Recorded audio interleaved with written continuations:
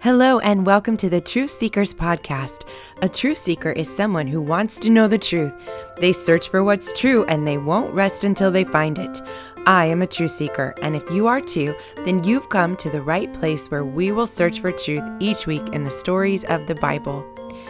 The Bible is filled with stories of great battles, of good guys fighting the bad guys. We've learned a lot about battles already. We've seen the Israelites fight many battles against their enemies. But I want to tell you about a different kind of battle that Paul talks about in the New Testament. This is a battle that is happening all around us, but we can't see it with our physical eyes. Paul says in Ephesians 6:12, "For our struggle is not against flesh and blood, but against the rulers, against the authorities, against the powers of this dark world, and against the spiritual forces of evil in the heavenly realms." Truth seekers, there is a battle taking place between God's army and between Satan's army in the spiritual world that we can't see. The good news is that we don't have to be afraid of Satan and his army. When we accept Jesus as our Savior, we become children of God. We have instant protection from the evil one. God sends his mighty army of angels to surround us and protect us. And one day, Satan will be defeated. He is nowhere near as powerful as God. Satan has to submit to God and bow down before him when Jesus returns for us. Satan and his army will be destroyed. This is something we have to look forward to. In today's story, we are going to learn about a battle. It was a battle between kings, but there was more going on behind the scenes in a heavenly battle as well. After King Ahab had died, his son Joram became king of the northern kingdom of Israel. He became king in Israel, while King Jehoshaphat was king in the southern kingdom of Judah. Joram reigned 12 years. He also did evil in the eyes of the Lord, but not as evil as his father Ahab and his mother Jezebel had done. He did get rid of the sacred stone of Baal that his father had made, but nevertheless, he still allowed idolatry and idol worship to continue in the land. Now, there was another king in another kingdom called Moab. This king's name was Mashah, and while King Ahab had been alive, King Mashah had paid tribute to him. When you pay tribute to someone, or when you pay tribute to a king, and you're a king from another country, it means that you give them money or you give them items so that they will not attack you. And so King Mashah had paid tribute to King Ahab by supplying him with 100,000 lambs and with the wool of 100,000 rams in exchange so that King Ahab would not invade or attack King Mashah's land of Moab. As long as King Mashah paid tribute to King Ahab promised he would not attack or invade his land. But after King Ahab died, the king of Moab rebelled against the new king of Israel, King Joram, and King Mashah no longer felt he needed to pay any tribute to Israel now that King Ahab had died. Well, King Joram, Ahab's son, would have none of that. Since the king of Moab was refusing to pay him, he decided to set out from his capital city in Samaria and gather together all of the fighting men of Israel. He also sent a message to King Jehoshaphat in the southern kingdom of Judah, saying, "The king of Moab has rebelled against me. Will you go with me to fight against Moab?" He knew King Jehoshaphat had gone with his father to fight, so he asked him if he would go with him as well. And King Jehoshaphat replied in the same way he had replied to his father Ahab, "I will go with you. I am as you are, my people are as your people, my horses are as your horses." King Jehoshaphat was willing to support his Israelite brothers and sisters in the north. They decided to travel to Moab through the desert of Edom. And as they went through the desert of Edom, on their way to Moab, the king of Edom decided to join them as well. So all together, the three kings, the king of Israel in the north, the king of Judah in the south, and the king of Edom, made their way to Moab. Now on their way to Moab, as they had been traveling through the desert for 7 days, they ran out of water. The army had no more water for themselves or for the animals with them. "What?" exclaimed King Joram. "Has the Lord called us 3 kings together only to hand us over to Moab?" But Jehoshaphat, being the godly man and leader that he was, said, "Is there no prophet of the Lord here, that we may inquire of the Lord through him?" Jehoshaphat was always seeking the wisdom and guidance of the Lord. He knew the Lord could help them. An officer of King Joram answered, "Elisha, son of Shaphat, is here. He used to pour water on the hands of Elijah." And so, truth seekers, Elisha would now be called upon to step into the shoes of Elijah and speak as prophet of the Lord to these 3 kings. So King Jehoshaphat, King Joram, and the king of Edom went down to see Elisha. Elisha said to King Joram when he saw him, "What do we have to do with each other? Go to the prophets of your father and the prophets of your mother." You see, Elisha knew the evil that had taken place under King Joram's father and mother, Ahab and Jezebel. He knew the false prophets that were there in the land speaking lies and not truth. He did not want to be a part of King Joram and his wicked family. But King Joram would not let him go.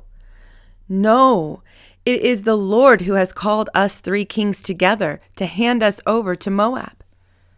Elisha said, "As surely as the Lord Almighty lives, whom I serve, if I did not have respect for the presence of Jehoshaphat, king of Judah, I would not look at you or even notice you." Wow, truth seekers. Because Elisha knew the heart of Jehoshaphat and that he was a good king who followed after Yahweh, Elisha would help them, and only because he respected King Jehoshaphat. He would give them a word from the Lord because of Jehoshaphat's faithfulness. Then Elisha said something interesting. He said, "Bring me a harpist." Do you know what a harp is? A harp is a musical instrument with strings, played with the hands. It is a peaceful instrument that plays beautiful music. It was very common in those times. In fact, King David had played the harp himself. Now, why would Elisha ask for a harp to be played? Of all things, a harp in that moment? They were out of water and they needed help. How would a harp help them? Well, Elisha understood that there was a battle going on, one that none of the kings could see with their physical eyes.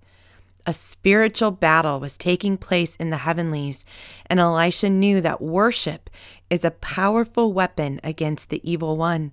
He knew that when we raise our voices in praise and worship unto the Lord, the devil hates it. He runs from the presence of the Lord. What story have we learned about praise and worship unto the Lord that brought down the walls of a city? Do you remember the Battle of Jericho? Do you remember when the men and women of Israel raised their voices in praise unto Yahweh and the walls came down? Do you remember when David would play his harp and sing praise and worship unto the Lord and it would calm Saul down? Elisha began to worship the Lord in that moment, and the hand of the Lord came upon Elisha, and he said, "This is what the Lord says. Make this valley full of ditches, for this is what the Lord says. You will see neither wind nor rain, yet this valley will be filled with water, and you and your cattle and your other animals will drink." Did you hear that? They were to dig ditches. Do you know what a ditch is? Ditches are usually dug by the sides of roads to fill with the water that drains from the rainfall. It's so that the roads don't become flooded, but rather so the water will wash off into and collect in the ditch. The Lord told the kings to dig ditches, but there would be no rainfall to fill the ditches. The Lord himself was going to fill them. Then Elisha said, "This is an easy thing in the eyes of the Lord. He will also hand Moab over to you. You will overthrow every fortified city and every major town." The Lord was about to give the battle into the hands of the 3 kings. The next morning, when the kings awoke, they looked out towards the land and the ditches they had dug, and there they saw water flowing from the direction of Edom, and the ditches were filled with water. Now, word had spread to the Moabites, and they heard that the kings had come to fight against them. So every man, young and old, who could bear arms was called up and stationed on the border. When they woke up early in the morning, the sun was shining on the water. When they looked at the water in the ditches across the way, it looked red to them, like blood. They shouted, "That's blood! Those kings must have fought and slaughtered each other. This battle will be easy. Let's go on up and take what's left of the plunder." But when the Moabites came to the camp of Israel, they found that it was not blood, it was water. And the Israelites had not fought themselves. Rather, the Israelites were ready to fight the Moabites. They rose up and fought them until they fled. And the Israelites invaded the land and destroyed the Moabites, just as Elisha had prophesied. When the king of Moab saw that the battle had gone against him, he took with him 700 swordsmen to break through to the king of Edom. But even they failed. Now, here is something I must tell you, true seekers, and it's very hard to hear, but you must hear it. You must know why this battle is more than just a battle between flesh and blood, but rather this battle was a fight against evil. When the king of Moab saw that he was losing the battle, he went to his false god, and he took his firstborn son, who was to succeed him as king, and he offered his son as a sacrifice to his god. He killed him on the city wall as an act of sacrifice to his false god, thinking that his false god would help him because of his sacrifice. Truth seekers, I know this is a detestable thing. For a father to kill his son and offer him to a false god is evil. It is pure evil. Our Heavenly Father, Yahweh, the one true and living God, would never command such a thing. In fact, one of the 10 commandments states, "Thou shalt not kill." The false god of the Moabites was no god at all. He was really Satan, disguising himself as a false god. The king of Moab thought he was sacrificing to a god who would help him, but really he was sacrificing his son to the evil one, Satan. Elisha had known that this battle was more than just a physical battle. It was a battle against evil. This is why the Lord was with the Israelites and gave them the victory over the Moabites. This is why they were to completely destroy the Moabites, because of the evil in the land. Dear truth seekers, what truth do we find in today's story? In today's story, I learned much about the importance of worship. The kings might have thought Elisha was crazy for asking for a harp, but once Elisha began to worship, the Lord answered and came upon him. There are going to be hard and difficult things that you and I will face in this life. There are going to be battles we fight against the evil one. The enemy will try to lie to you and cause you to give up and tell you that there is no hope or that God is not real. But friends, when you turn on that worship song, or when you begin to open your mouth and sing to the Lord at the top of your lungs, the enemy has to flee. The Bible says that God inhabits the praises of his people. What does that mean? That means that when you praise and worship God, he can't help but come near because he loves it when we praise him and worship him. When we worship God, we are saying that he is worthy, that he alone has the power and the strength to save, that he is God above all else. He delights in our worship. When you are feeling down or discouraged, begin to lift up your voice in praise and worship. Sing a song of worship unto him with your whole heart, and he will honor your praise. The battle is the Lord's. He is the victor. He has won and conquered over the enemy. You have nothing to fear. When you are a child of God, you have the protection of the hand of God upon you. Sing and rejoice unto the Lord, for he has won the battle. If you'd like to read today's story in your Bible, you can find it in 2 Kings chapter 3. Let me pray with you before we go.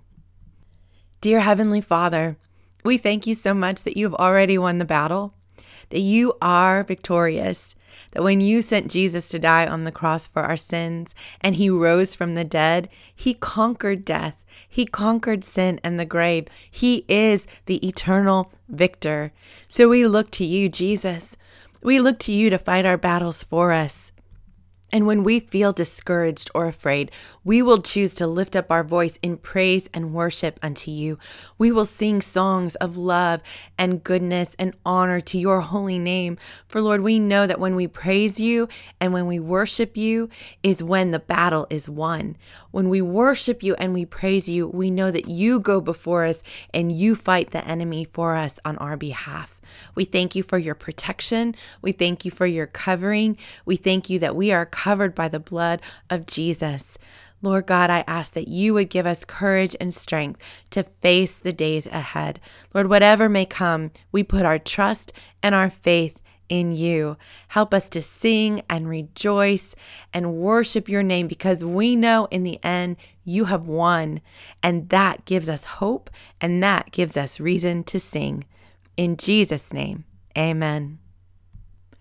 Thank you for joining me today, Truth Seekers, and I look forward to our time together next week.